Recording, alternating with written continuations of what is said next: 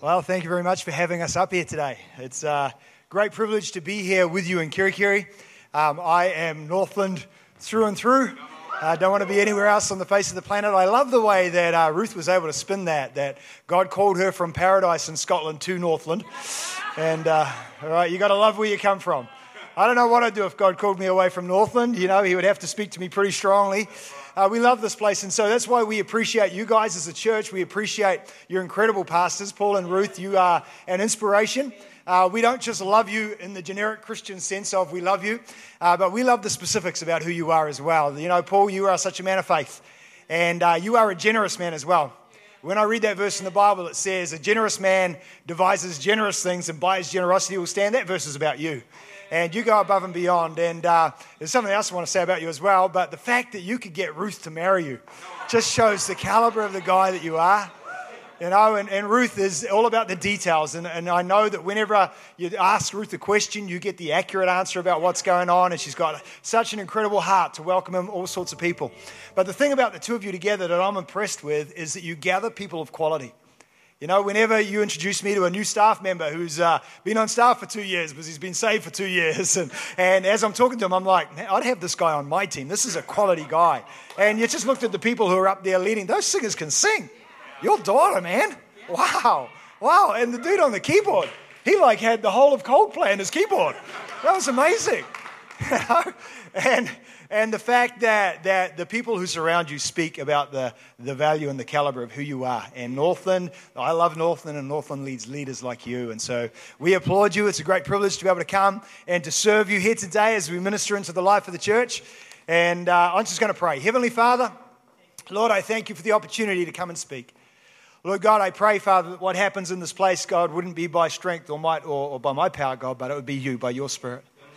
God, your kingdom come, your will be done. You speak in this place. Don't let it be my words, God, but I pray that you would speak your word, Lord, with accuracy and power and love into every heart and to every life. God, we pray that you would come and you do this in Jesus' name. Amen. Amen. Now, I come from Arise Church, which one of the attributes and the values that we have is that we are a pretty excited group of people. Towser, the great theologian, said that God exists in a perpetual state of enthusiasm. All right, and if our God is enthusiastic, then we as a church should be as well. And so I make you a guarantee. If you will cheer for me and applaud me and encourage me this morning, then I'll preach for the shortest amount of time possible. All right. So the louder you are, the shorter I will be this morning. If you stay quiet like that, I'll just carry on. It's all good. Right now, I did come up. Lucas, my beautiful son, and I came up last night just to come and share the experience and be here with you. And I was so glad I was here, not only to experience what was happening in the room, but to also hear Reggie, who's a hero of mine, share again and watch him use every trick in the book to hold those kids in his hand, man. That guy's amazing. Man, there should be some more Reggies coming out of this room. Come on, to grab a hold of Northland's young people and hold their attention and you know, pour out love and faith and hope into their lives as well. But being here with him and hearing what it is that he shared, and one line that Reggie shared last night just so encouraged me because it's what I've been preparing all week to share with you. He looked down into the crowd and he said, some of you are here with no hope, but you can have some of mine because I got heaps of hope. And I thought, thank you, Jesus. Thank you for that, because this morning I'm going to talk to you about hope. It's been on my heart all week, and in fact, the title of my message, you can turn around and you can poke the person next to you on your shoulder right now. Come on, poke the person next to you. You need to be a participator in church this morning. It's not a spectator sport. And you can say to them, you're not my problem. You're not my problem. Romans chapter 15. Romans chapter 15, verse 13. Now may the God of hope fill you with all joy and peace in believing, that you may abound in hope by the power of the Holy Spirit. You know the kind of God somebody follows by the kind of life that they live. They know that we as Christians follow a God of love because every attitude and every word and every expression we have towards our community is one of love. Isn't that right? I certainly hope so. You can tell, if somebody's running around shooting people and chopping heads off, you know he's not following Jesus Christ. You know that they are following a certain God by the style of life that they lead. Now, this verse clearly says to us, Romans chapter 15, verse 13, that we should abound in hope. That we should have hope oozing out of. We should be able to stand like Reggie Dabbs and be able to reach down into a crowd and say, young man, young woman, you coming from a place of brokenness. You come from a place of despair. You come from a place of limitation. But I want to give you some hope. We should have enough hope for the people who are around us. And why should we have that kind of hope? Because of the start of the verse. Now may the God of hope. The God of hope. We love to talk about a God of love. And, as Spirit-filled Christians, we love to position ourselves with great faith. But I want to reaffirm to you today the power of our God as a God of hope. And the power of you as an answer to society's problems as a person of hope. Man, there's some towns around Northland, aren't there? They stood up on the stage and they said, come on, give us a shout out if you're from Whangarei. And I was hoping that there was somebody else from Whangarei there.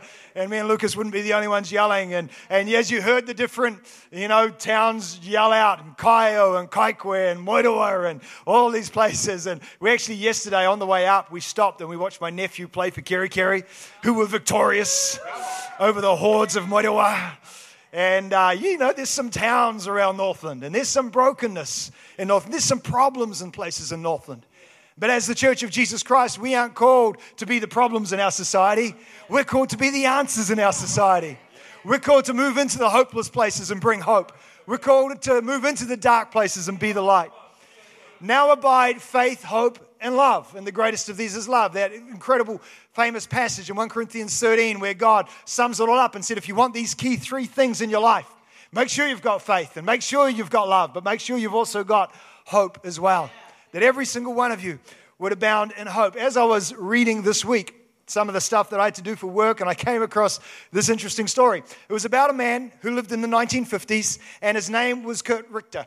Now, Kurt Richter had been a graduate of Harvard University, and by the time this story came about, he was a professor at Johns Hopkins University, a medical research university. And they did this experiment that I thought would be applicable to what we're going to share. And they had a big vat with high sides, and in the vat, they had swirling water that was going around like a little whirlpool. And as part of the experience, what they did is they took some rats that they had, and they put the rats in the water, and they timed how long it was before the rats went under. All right? And they were just interested to see what sort of things would stimulate and what sort of things would motivate the rats to hang on to life with everything that they had. We had Reggie here last night sharing and saying, from the age of 8 to 22, I think it was, that all he wanted to do was die. But now that he's got Jesus in his life, he wants to live well, but he wants to die well at the same time. Okay? Well, we're going to come back to the rats soon. They put the rats in there, and they timed them for swimming. You know how long they swam for before they started to go under? 15 minutes. 15 minutes. I was astounded. I thought, man, rats are resilient, man. You can't kill the things. I once, we saw a rat running around the thing. I knew it went into the shed, heard all the racket in the shed, and it was caught up in some webbing that we had hanging in the shed. And so we dispatched the rat, and then I buried it. And a while later, I'm walking around the end of the house, and the rat's back. The rat's up out of the ground again. I was buried it, and it's back. And I went out and looked and said, that can't be back. It's literally chopped in half. And I went to Lucas, and he dug it up to show his mates. But rats, you would say, are pretty resilient, pretty strong, and they have a great passion to hang on to their lives. But 15 minutes was all it took before they quit and started to sink. All it took was 15 minutes in a negative situation before they started to let go of hope and before they started to sink. We start to think about, the people in life who face different things, whether you might be living in Kerikeri, which is a town. I drove in a town today and I said to Pauline, why is this town so beautiful? What is it that it's got going on here that just makes this an attractive place to be? I'd love to come and live in Kerikeri if you guys would invite me, I just drive in a town, but you might be living here in a great town that's going ahead and got all sorts of things, but your personal situation might make you feel like a rat in a vat. And you think that your 15 minutes is up and you're starting to sink because you've got no hope. Now, you might not be from here. You might be from somewhere else and come from your own family background and your own sense of brokenness. But we can look into the Bible and we can find stories of amazing people who ended up on top, who ended up being successful, who ended up doing brilliant works and having a great impact on the world around them, who also came from their own place of brokenness. There was a guy who was actually miraculously born out of a broken womb. His name was Joseph. Joseph's birth was miraculous because his mother was barren. She was the beloved wife of her husband, but she couldn't have children until Joseph was born. So he's a miracle child. You think, yeah, he's winning. He's a miracle child. You know, I'm the youngest of 4 sons. There was my oldest brother, Brett, and 2 years, and then Paul, and then 2 years, and then Dean. And then there was a big gap. And Dean always told me, that's because you're not actually part of our family. You know, somebody else wanted you, but they gave you, well, Mum and Dad didn't really want you, but we sort of took you in. And then I said, no, but we got the same nose and the same, you know, why do we have a head that this big so it can hold up these ears, you know, and we have that same DNA going on. So what's the story? He goes, it's actually because you were an accident, all right? I wasn't an accident. I was a miracle is what I was. So you look at Joseph and you say, born as a miracle, he's got to be winning. Born as a miracle, but rejected by his brothers immediately. But then he was given a coat of favor. Oh, he's back on top. He's winning again. But as soon as he got his coat of favor, his brothers took it away and threw him in a pit. It seems that every step that he went to take forward and every promise of something brilliant and beautiful about his life, there'd be a circumstance that came along to try and take him out. He was born out of a famine womb. He went down into a pit. From the pit, he went down to a slave market. Then he went to Potiphar's house, and from there, he went down into prison. And sometimes it can feel like that in life. You take that shiny bit of metal that's all square and beautiful and everything's symmetrical and lined and the surfaces are smooth, and circumstances of life come along and they hack and they burr and they scratch and they gouge and they start to dig out the parts of you that you thought were beautiful. And maybe you're sitting here today and you're feeling a bit like Joseph would have been after the pit and after the slave market, and while he's sitting in prison saying, is there any hope for me? I wish I was back in my father's house where they knew I was a miracle. I wish I was back in my father's house where I had a coat of many colors. I wish I was back in a different situation before my life got so messed up. But sometimes we don't realize that the things that are happening, remember Joseph responded and said that what man intended for evil, God will use for good. And when you take, I need a key. Have you got a key here? Yeah, thank you very much. I know the car that one. It's a Holden, just holding together. And that is the most unique key I have ever seen in my life. Look at that, the gouge that is taken out of that thing. It's like a squiggly worm. It's like, yeah, something ate that out. That's incredible. But we don't realize that the gouges and the nicks and the chunks that have been taken out of us were shaping us into a key. Because God didn't want you as part of the problem. God wanted you as the answer. God didn't want you just being a block there that sat in the road, but God wanted you something that would come to a locked up situation and you would turn that thing. You know what? If somebody is, any of you know who is somebody who's a problem? That you don't have to point to the person or nudge them or anything like that. I loved what it is that you said about our brother here, that he's always 100%. I got somebody who may or may not come to my church back in Whangarei, and every time I may or may not speak to them, they might say, when I say, hey, how are you? They go, I'm mostly good. And they always leave that much. And I know that they're endeavoring to be there and they have great faith for the future. But I was just like, come on, can we just be a little bit more positive? There's somebody who is always willing to say, there's a problem. Do you want to invite them around for dinner? They want them at your place for Christmas. In the moments that you want to enjoy life, do you want to position yourself with problems all around? Or are you saying, man, if I'm going to invite somebody, I'm going to invite an answer. I want an answer. So maybe there's a scenario going on where you've got contention with a family member. Maybe it's a husband and wife and there's arguments going on because the mother-in-law's involvement and stuff. Instead of being argumentative about it, let's try and decide that we can work together so that we're not the problem here, but we can be the answer for the situation. Man, if you want to present yourself as an answer in life, you'll get invited to be all sorts of places. They'll say, hey, we want you sitting at our table because you're not a problem kind of person. You're an answer kind of person. You know what it is that you're doing when you position yourself as an answer instead? You're giving people hope. You're not pointing out the big walls. You're pointing out the door. You're not pointing out the impossibilities. You're pointing out the potential and the opportunity of what could happen. Make sure that you position yourself as a person like Joseph did. So Joseph there, he goes down to the pit. The Midianites come along, they look down the pit, and they say, here's our answer. We went on a journey and we wanted to be profitable, and look, here's our answer. They took him down to the slave market, and Potiphar was there, and he's saying, I need somebody responsible. I need a person of capacity. There's something about that guy. There's my answer. He gets thrown down into the prison. Man, what would you be like if you were unjustly thrown into prison? What would man, I'd be crying and I'd be bleating and I'd be moaning. I'd be getting all the other prisoners to sign a petition because this is so unfair and this is so unjust. But Joseph, even when he was in the prison, presented himself as the answer. They were like, I've had a dream. I don't know what to do about this dream. He goes, I've got the answer. It said that he gained so much favor that the jailer put Joseph over everything that operationally that happened in that prison. You know what it is that God looked down and looked at Joseph and said, man, every time I send this guy a problem, he responds by being a bigger answer. All I need to do to break him through to capacity is give him a bigger problem. It's not the size of the problem, it's the size of your attitude that's going to make the difference. So what does God do to break Joseph through? He sends a worldwide famine. He takes the ruling empire of the world and he throws them into 7 years of famine because he knows, I'm going to send a problem because I want to elevate my answer. Wow. So you want to start looking around Northland, say there's lots of problems? Well, I'm looking around the room right now saying, look at all these answers. You are an answer to what's going on. And you're going, man, I don't know how to do it. I don't know how to be the answer. Well, we're going to tell you the simplest key that can shift you from being a problem in society to make you being an answer in society. And it comes out of this message that we have this morning. You know, Joseph was amazing. And it doesn't matter how they shoved him into obscurity, how deeply they locked him away, how dark the situation. He kept his attitude resolute and hopeful because he knew that God had called him to be an answer. Joseph was like that key.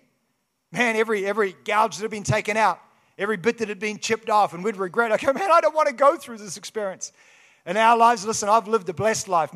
As much as my brother Dean tried to convince me that I was unwanted, my parents definitely wanted me. And I was raised just in a blessed environment. I wish that every child had the opportunity to be able to, grow up in the kind of loving family that I had and had parents who would prophesy over me and speak words of value into my life. And I've lived a blessed life, and I don't want to swap lives with anybody. I love my life. But in the last 5 years, I would say I've lost more out of life by the gouges and the chips and the abrasions and the stuff that happens than I would ever wish on anybody else. I've had moments where I've looked into somebody else's eyes and thought, the news you're giving me right now I know what pain feels like, and loss and tragedy can all come around you. But Joseph's experience in that was, man, all these things that come along, while people and the circumstance might bring evil to my life, I know God will do it for good. I'm going to be the answer and not the problem. God is going to use that chip that was taken out of your life. God is going to use that thing that you lost. God is going to use that hopelessness that came around you because you're determined to be the answer and not the problem. Peter and John are leaving the gate beautiful. They go walking out of the temple. They've been in there worshiping Jesus, and they come walking out, and there's a beggar on the side of the road. And he calls out and he says, can you give me money? Can you give me money? And they're like, oh man, we got a problem. We got a problem because we got no money. Literally was their answer. Silver and gold, we don't have it. Silver and gold have we none, but such as we have, we give to you. They decided, even though there's a problem, we're still going to be the answer. Whatever it is that I've got in my life, I'm now going to pour it out into somebody else's life so that I can bring hope to them. In the name of Jesus Christ, rise up and walk. The lame beggar was healed in a moment because they refused to see the problem. Instead, they recognized Jesus had called them to be the answer. Now back to the rats. You know what it was that Kurt did with the rats in the vat as they went around? 15 minutes and the rats going under. I'm sure they might have lost one or two.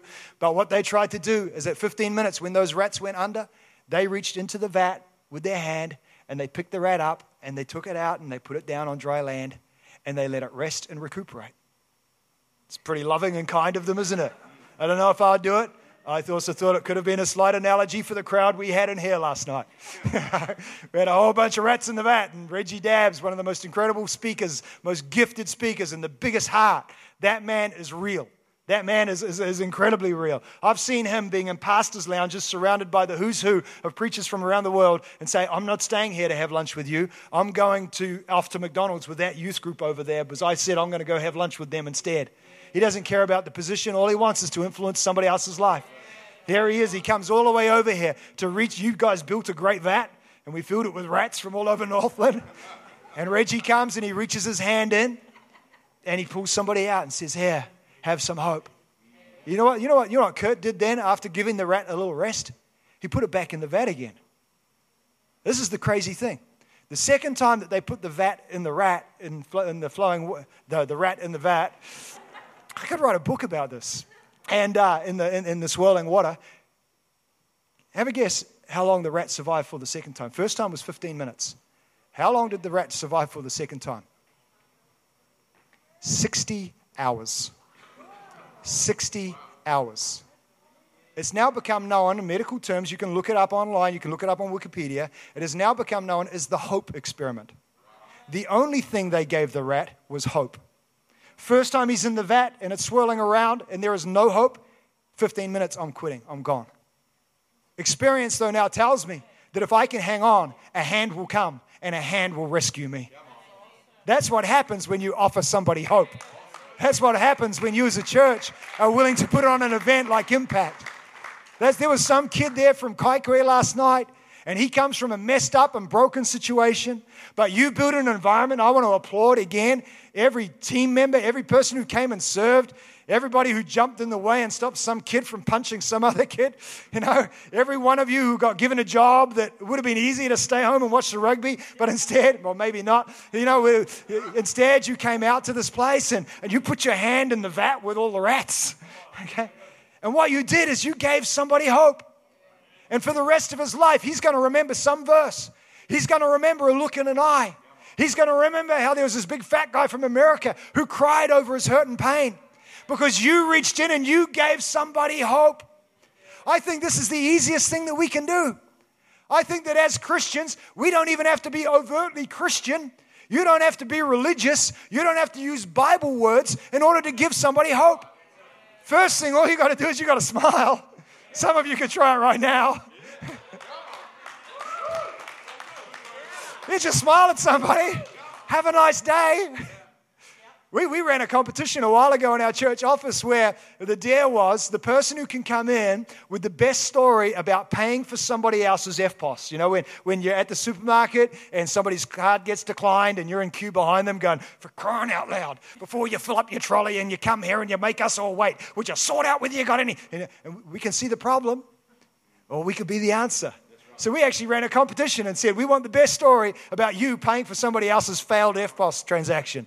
And we got all sorts of people coming in and doing stuff. And it was absolutely amazing. People paying for other people's gas. And one guy who was working for us at that point comes in and says, man, I was at the supermarket last night and I was buying some sausages and I was buying some this and that for my dinner. And the guy in front of me, his card declined. And so he just pushed it aside and he walked out.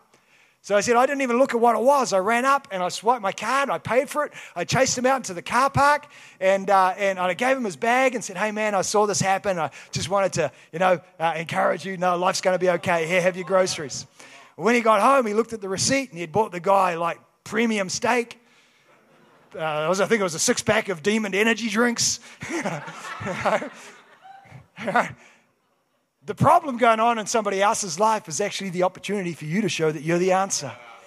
Would you be willing to put your hand in that vat and say, hey, come on, little rat. We're from Kitty Kitty. No. 60 hours. 60 hours. Last night you had a bunch of rats in a barrel, but you reached out and you said, here, have some hope. Now, kids don't know how to behave in church. Some of those kids don't even know how to behave in a building. They don't know how to treat an international guest speaker with some respect and honor because they got no respect and honor being on display in their own home at a home. But as the answer, we're not here to point out the problem. We're here to say Jesus Christ is the answer. Here, have some hope. Man, I struck up. I was in the bathroom and there was some guys there and they were talking and I knew that they were from Kaikohe and I was able to say, listen, I grew up in Kaikohe. You can break free. No, I didn't say that. You know, there are bigger and better things out there. But I just wanted to be able to say, listen, there's hope for you. There's a life for you. East School, you went to Kaikohe East School. I went to Kaikohe East School. Man, I went to Kaikohe Intermediate. Is Mr. Ihaka still there? I was petrified of him. That was like 30 years ago. You know? But just to be able to reach out and to be able to connect with somebody and to say, listen, you're a person of value. Just because I look like this and you look like that doesn't mean there's a wall between us, but I want to bring some hope into your life. You see somebody at the gym, you don't have to be all Christian and give them a Bible verse. All you need to do is offer them a ride home. See somebody sitting there by themselves, go and strike up a conversation. See somebody who's just looking a little bit down, Go buy them a coffee. Don't even ask. Just if they don't want the coffee, drink two. At least you'll be blessed and trying to be generous. But reach out and give somebody else some hope. Romans chapter 5, verses 3 to 6. Not only that, but we also glory in tribulations. What? I saw the look on my wife's face right there. We glory in tribulations. Why on earth would anybody choose to be happy when bad stuff's going down? Why on earth would anybody choose to say, this is great and this is awesome and this is spectacular, when all the bad stuff and circumstances are turning against you? We glory in tribulations, knowing that tribulations produce perseverance, that the rat will carry on swimming, that we will carry on. The tide may be against us, but we know there's hope out there, and we're going to carry on swimming. We know in the middle of our situation that we're so locked up, but we know that God, before time began, has shaped a key. There's somebody going to be coming along, and they are an answer to our problem. They're a person who's going to come, and they're going to bring life into this dead situation. That hope is able to produce perseverance, character, and character brings hope. Now, hope does not disappoint, because the love of God has been poured out in our hearts by the Holy Spirit who has been given to us. God, saw down through the years of time, and He saw you, and He thought that you were worth it, that His Son would come and die on a cross and pour out His blood to wash away your sin and your shame, to be able to come to the hopelessness in your life and to be able to say that there is hope for you. That you might feel like a rat that's about to sink, but there's a great hand from heaven that reaches in. That in fact, Jesus, when he hung there on the cross and He said those words, "It is finished," it meant that every negative thing that was ever written or said against you, He had completely and totally canceled those things. He had paid the price for you, that you didn't have to stay in that vat anymore, but hope would bring you out. That we know that Jesus, that when He ascended and went back to heaven, He says, I love you so much that you're not going to stay alone, but I'm going to send my Holy Spirit. And He's going to fill you. You're going to be people who are filled with the Spirit of God on the inside, so that at every opportunity when tribulation comes and squeezes you, when you show perseverance, when you demonstrate that you're a person of character, what is it that squeezes out of you? Hope squeezes out of you. That when you face some horrible, devastating situation, that we feel the hurt and we feel the pain, but we're able to lift up our heads again. And we say, we know that God is a good God. And we look forward to what it is that He has for us. Because hope is now in our lives. Hope to anticipate, to welcome. I walked in this morning into this building and I got a great welcome. Hugs and kisses and loved ones that we just love spending time with. Well, that's what we're like with hope. We're there and we're waiting with a great big embrace. We say, God, we know that you're about to do something good in our lives. Abraham, God's promised him a son. And now he's old. And his wife, she's old. She looked real old. He's like, God, I don't understand how this is going to happen. But the Bible says that Abraham hoped against all hope. He hoped against all hope. It's Romans chapter 4, verse 18. Who contrary to hope, in hope believed. Who contrary to hope, in hope believed. That these heroes and champions who have gone before us hung on with such hope. We say, no, the evidence might be stacked against us, but we're having hope. The situation might have turned against us, but we're having hope. Lamentations chapter 3, verse 21. This I recall to my mind, therefore I have hope. Who's responsible for the hope in your life? Well, who's responsible for the love in your life? Oh, it's her.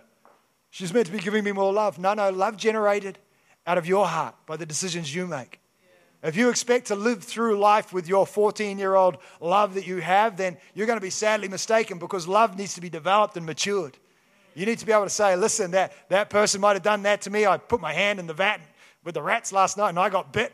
I understand that it wasn't this last night. This last night was reasonably good. But previously, team members have been punched by people and stuff's gone on. And you go, man, why would I ever throw myself in there and do that again? Well, we got to develop love. We got to respond and be able to say, man, I'm gonna carry on. You know when love matters the most? When it hurts. You go to the gym and you're lifting those weights, and the first 10 don't hurt at all. It's when you get to number 11 and then number 12, and you go, but that's the moment you've been building towards. Love comes into its own when it's hard. And hope is exactly the same. that you are the one who is responsible to develop hope, an aspect of hope, an attitude of hope, an expression of hope out of who you are. You carry that responsibility. Now, when we're in the vat, it's awesome when somebody else reaches their hand in and pulls the rat out of the vat. It's awesome when that happens. But as the rat in the vat, we are responsible now to be able to say, I know there's a hand. I know there's more than the situation I'm going through. I know the season I'm in is just a season. It will not be my lifestyle. The season will come to an end. God has got more. God has got new. God has got bigger. God has got better. So he says, I recalled these things. I brought these things. I recalled this to my mind. Therefore, I have hope. He carries on. This is Lamentations 3:21. Through the Lord's mercies, we are not consumed. Because his compassions fail not. They are new every morning. Great is your faithfulness. The Lord is my portion, says my soul. My feelings aren't the boss of me. I'm the boss of my feelings. I tell my soul how it's going to be. Today's going to be a good day. I'm the happiest pastor on the face of the planet. Oh man, everything's going to work out brilliantly. There's a hand coming soon. We recall these things to mind. We tell ourselves how it's going to be. Therefore, we have hope. As I looked at this week, I found out the most amazing thing. Just in the last couple of minutes, I'll tell you about this.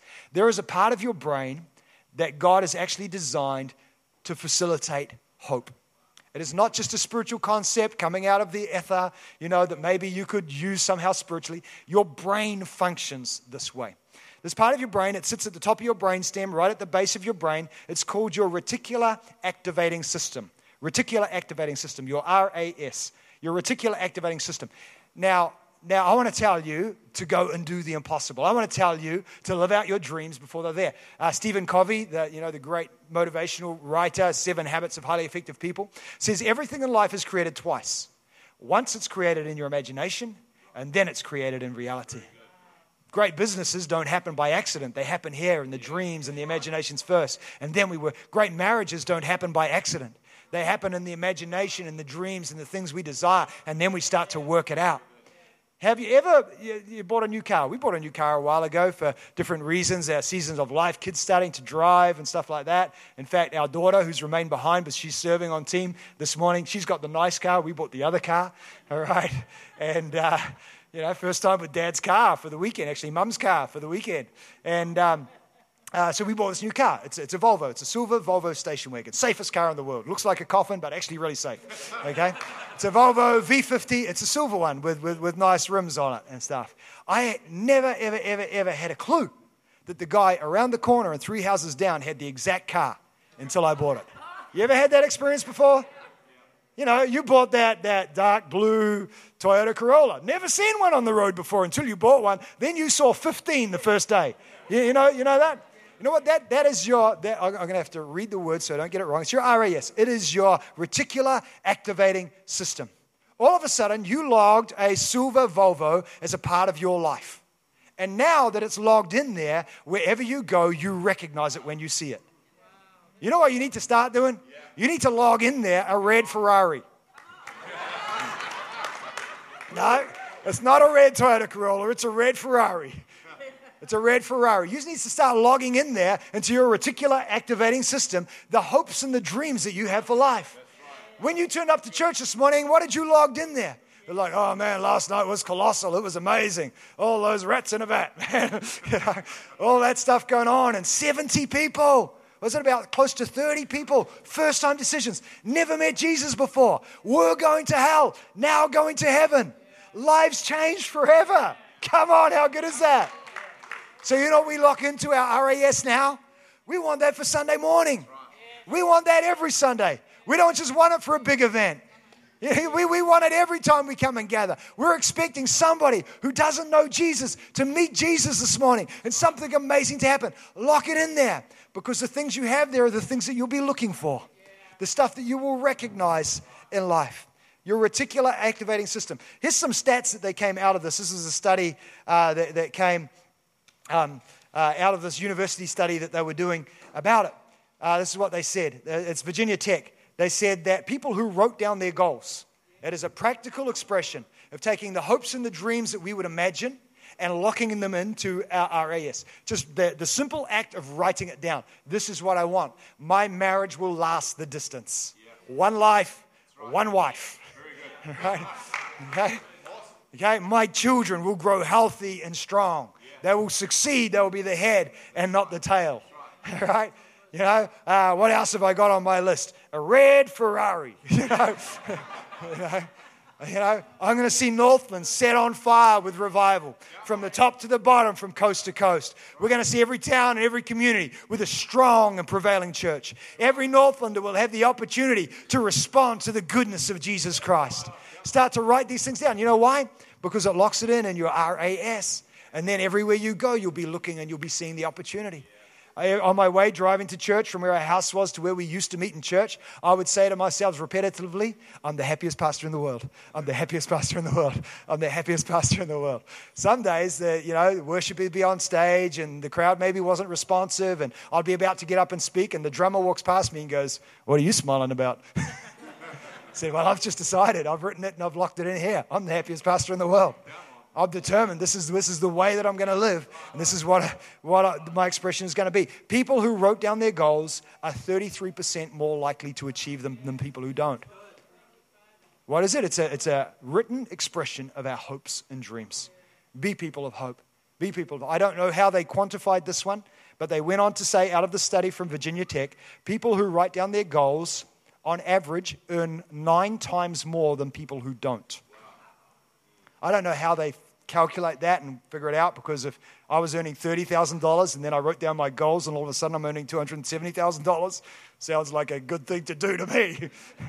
All right.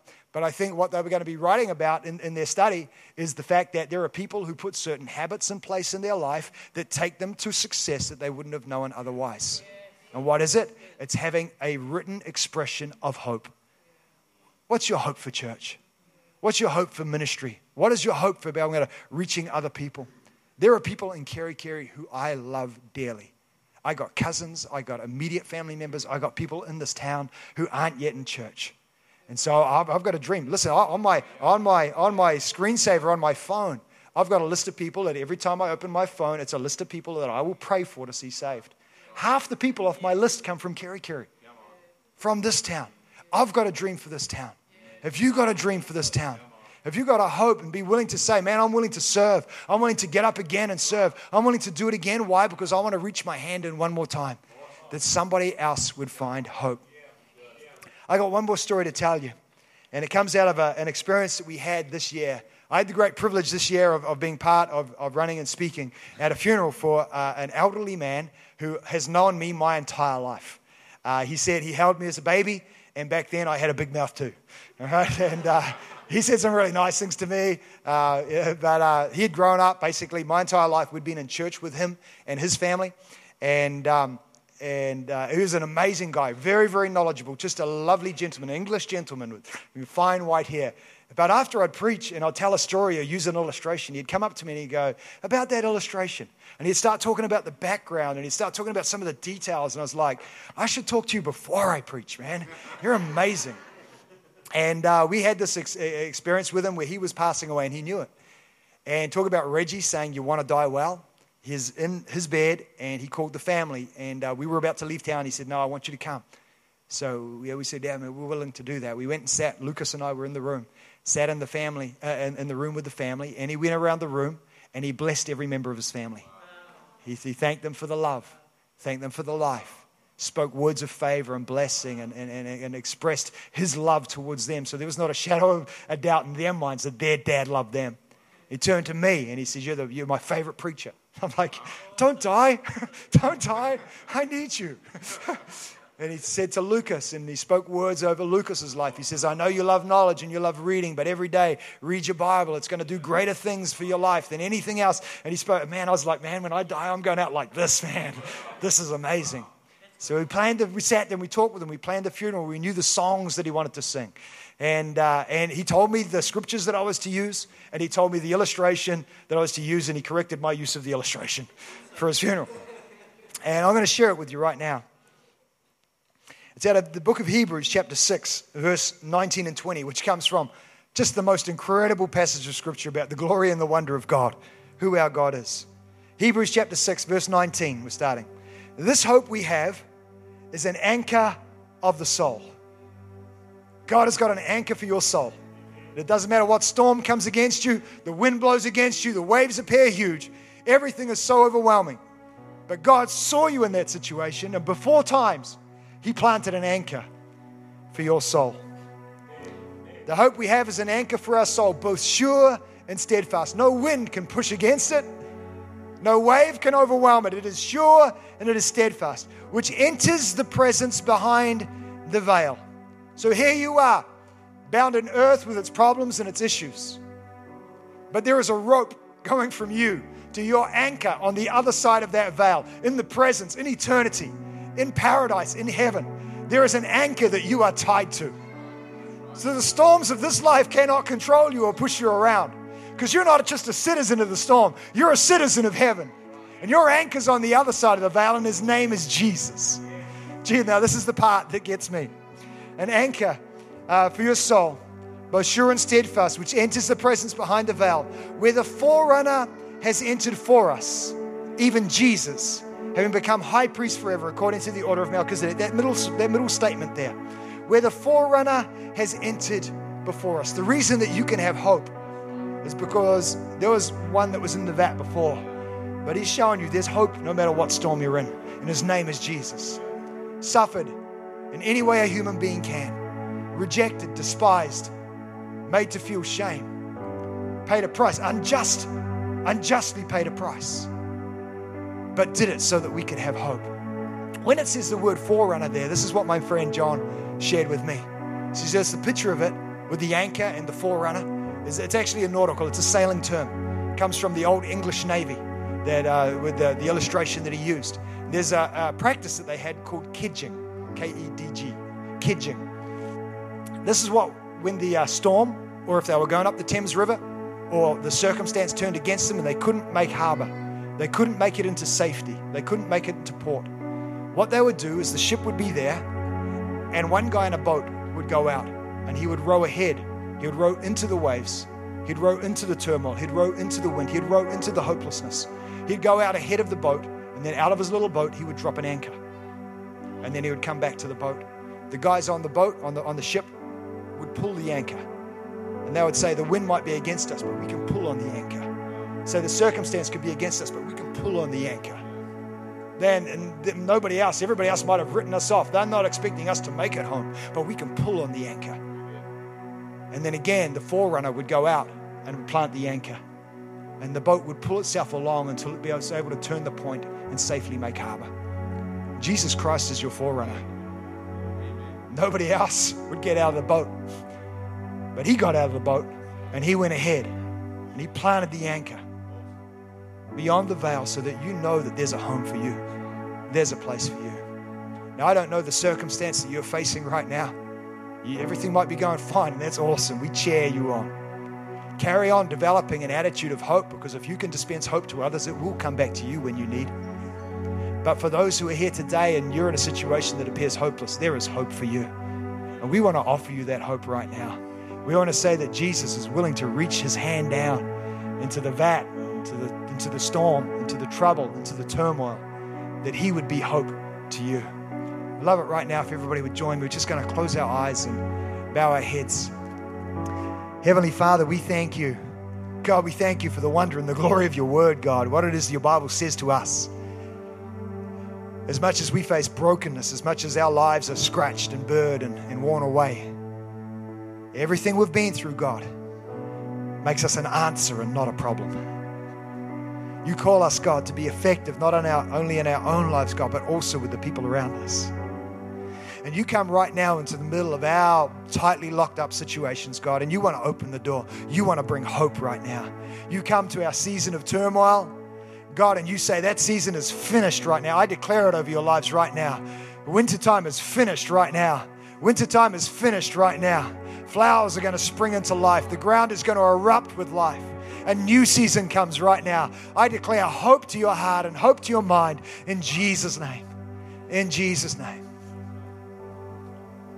God, I pray for every person, Lord, who needs to, in the middle of their turmoil, in the middle of the hurt, in the middle of the pain, instead, God, hold on to You with great hope.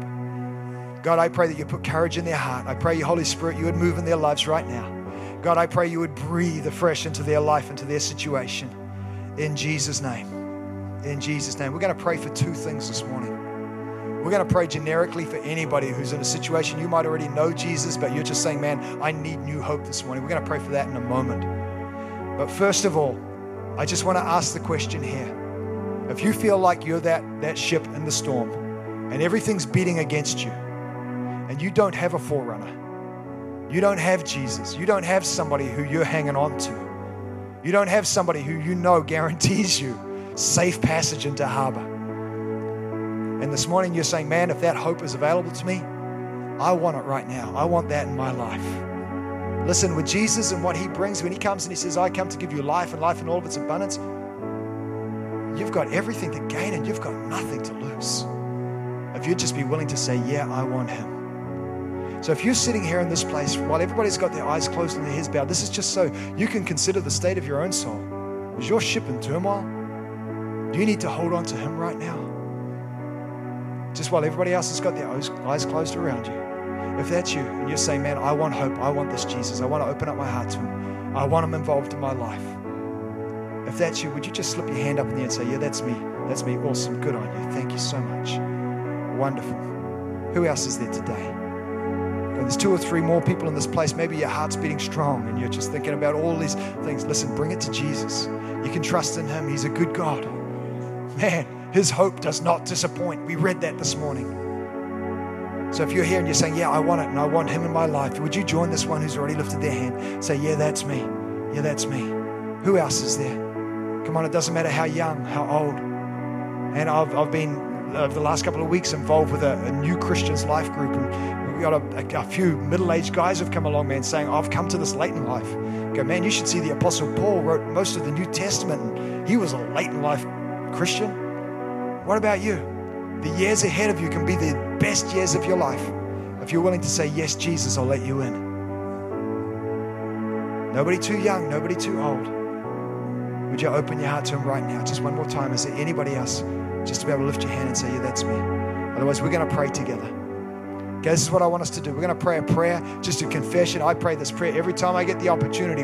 I pray out loud. I pray believing in my heart. So I need him just as much today as the first day I ever prayed it. So if you're willing, just repeat these words after me. Lord Jesus Christ, I acknowledge who you are. You are the perfect Son of God who died in my place. You came to bring me hope. You came to bring me life. You came to forgive me of my sin. I acknowledge I need you. I confess my sin before you. I thank you for washing me clean. I acknowledge that you are my Lord and my Savior. I'm going to love you and I'm going to live for you every day of my life. In Jesus' name, amen. Come on, church, can we give this one a great clap? Just congratulations. Well done. Well done. You lifted your hand here today. You did that. We just so appreciate what it is that you have done.